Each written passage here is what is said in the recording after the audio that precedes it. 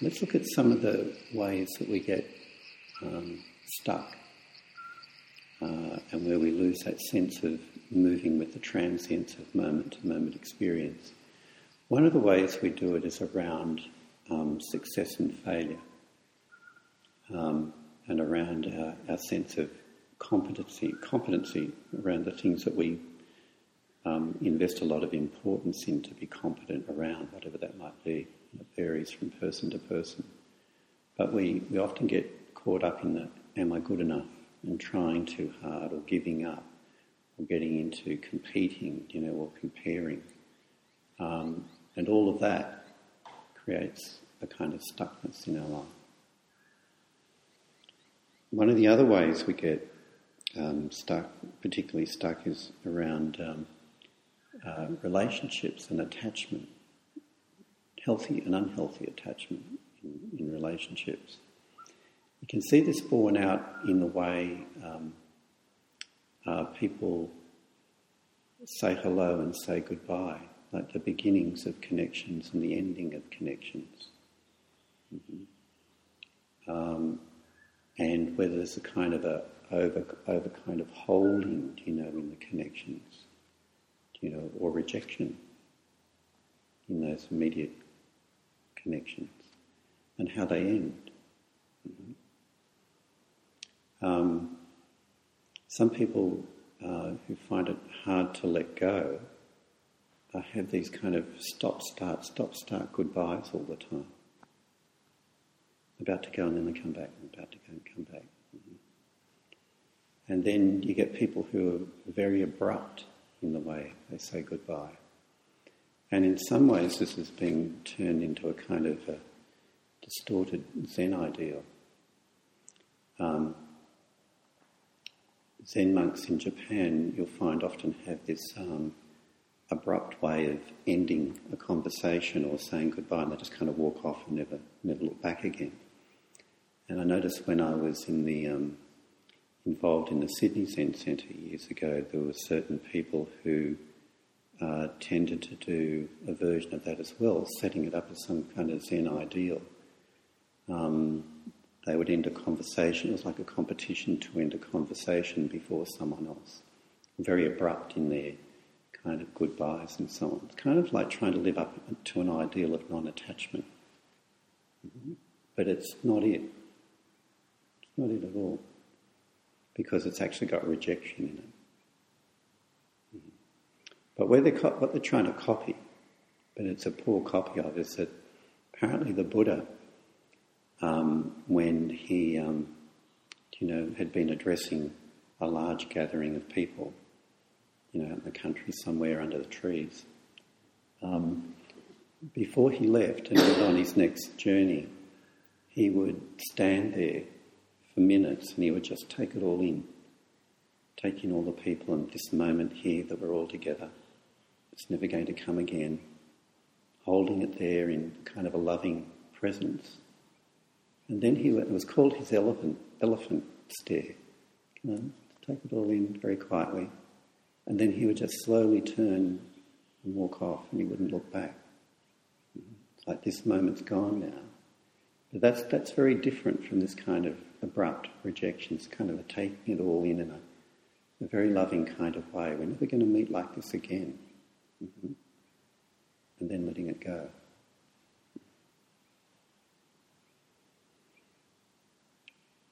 So, holding and rejecting are the two kind of forces, or the two sort of dynamics, which are the spanner in the works, or the fly in the ointment, that get in the way of our life being lived in a free kind of way, like a spinning wheel. So it creates a stuckness.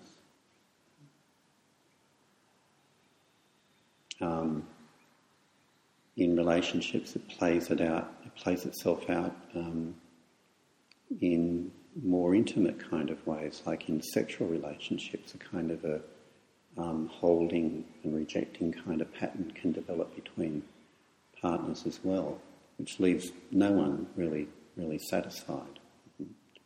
And the more that holding and rejection can diminish, then often even things even themselves out in some kind of way.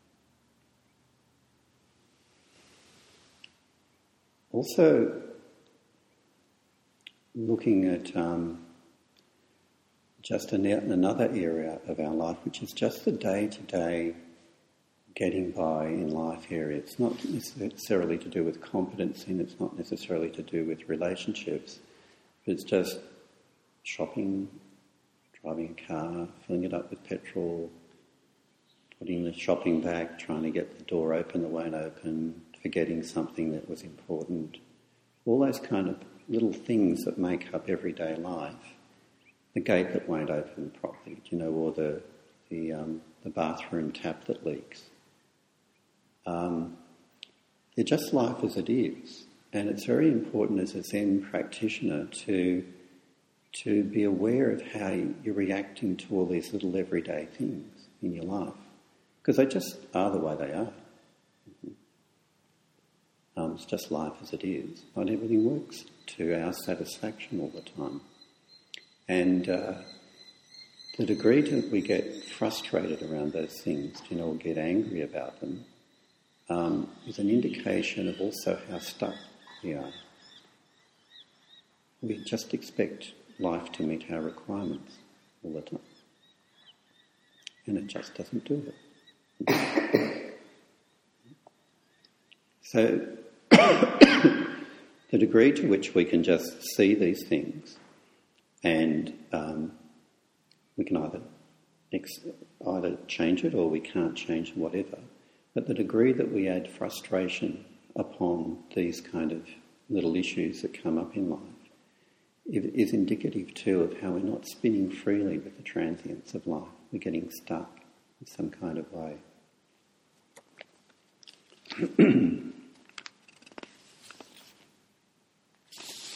Of course, too, in Zen has been traditionally, particularly in Japan, associated with various kind of arts and crafts like tea ceremony and pottery, and even in the martial arts like swordsmanship and so on. And one of the great book titles of a Zen book, which was written by, I can't remember his Japanese name, but he was a 16th or 17th century Zen teacher. The title of the book is called The Unfettered Mind. And it's a good book to read, to go back to, which is really focusing on the importance of this kind of unrestricted spontaneity in experiencing life.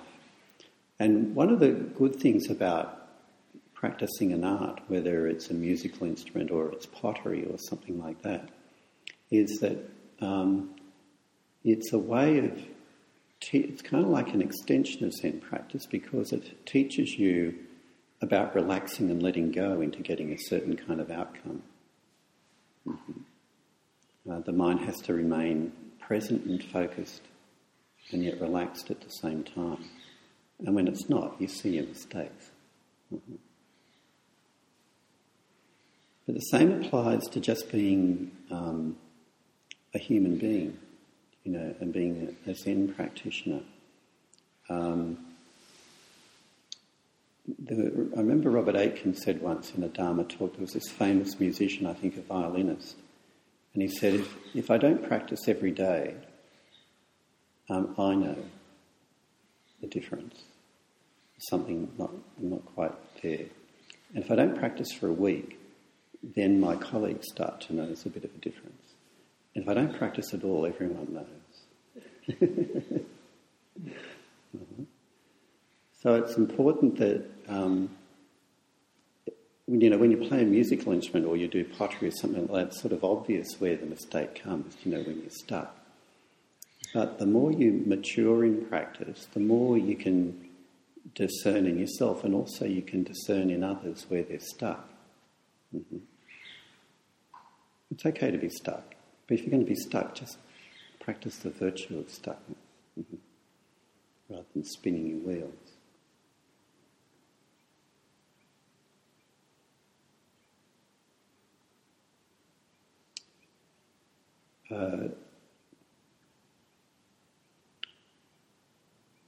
There is a saying that I know that all of you are familiar with, but it's worth reminding you of again. It doesn't come from Zen, but from Christianity, about accepting the things that we can't change and changing the things that we can change. And wisdom is knowing the difference between the two. There's a lot of wisdom in that statement, which really goes to the heart of what I'm wanting to talk about today, and we'll touch on during the session. But either things are as they are and you can't do anything about it, but if you do change it, or you can change it, then what's important is that the manner in which you go about that change is done as much as possible in a non-frustrated, non-angry, non-grasping manner. For example, I have an issue with a hospital which never pays my accounts on time, and I have to chase it up over and over and again until they pay me, which they eventually do in the end. But if I do it in a frustrated kind of way, it kind of doesn't feel consistent with Zen practice. If I don't do it at all, well, that's just silly. Mm-hmm. But it's the manner in which these things are done, are very important. Holding and rejecting is the nature of stuckness. And the way that sometimes what our strategies are to try and deal with holding and rejecting is that on the one hand we can become somewhere on the scale of being a control freak. We think that we can just control our life, or control other people just to make it the way we want. And sometimes it works for a while, so we keep on doing it. But it doesn't work forever. It causes a lot of suffering for ourselves and other people. And the other way, one of our strategies we have too for dealing with holding and rejecting is to deny what it is we need.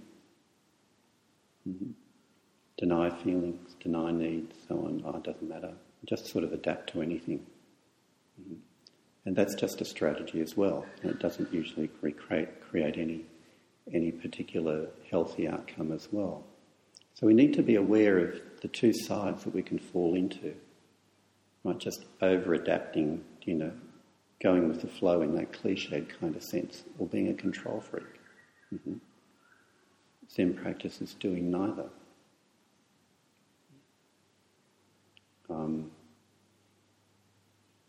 The nature of Zen practice is non-holding, non-rejecting presence, unconditional presence. So as we go through this session, let's work with that in mind. In our everyday interactions with each other and the things that we do, different tasks that we do, and also in the way that we relate to ourselves. As we sit, we see the transience of thoughts coming and going, feelings coming and going, like the weather patterns of the mind coming and going, hot, cold, dry, wet, coming and going, body sensations. Just let them come and go. Sometimes they're pleasant, sometimes they're not, sometimes they're neutral. Don't hold them, don't reject them. We can relate to our own experience, our own inner experience like that, and we can relate to our outer experience in the same way.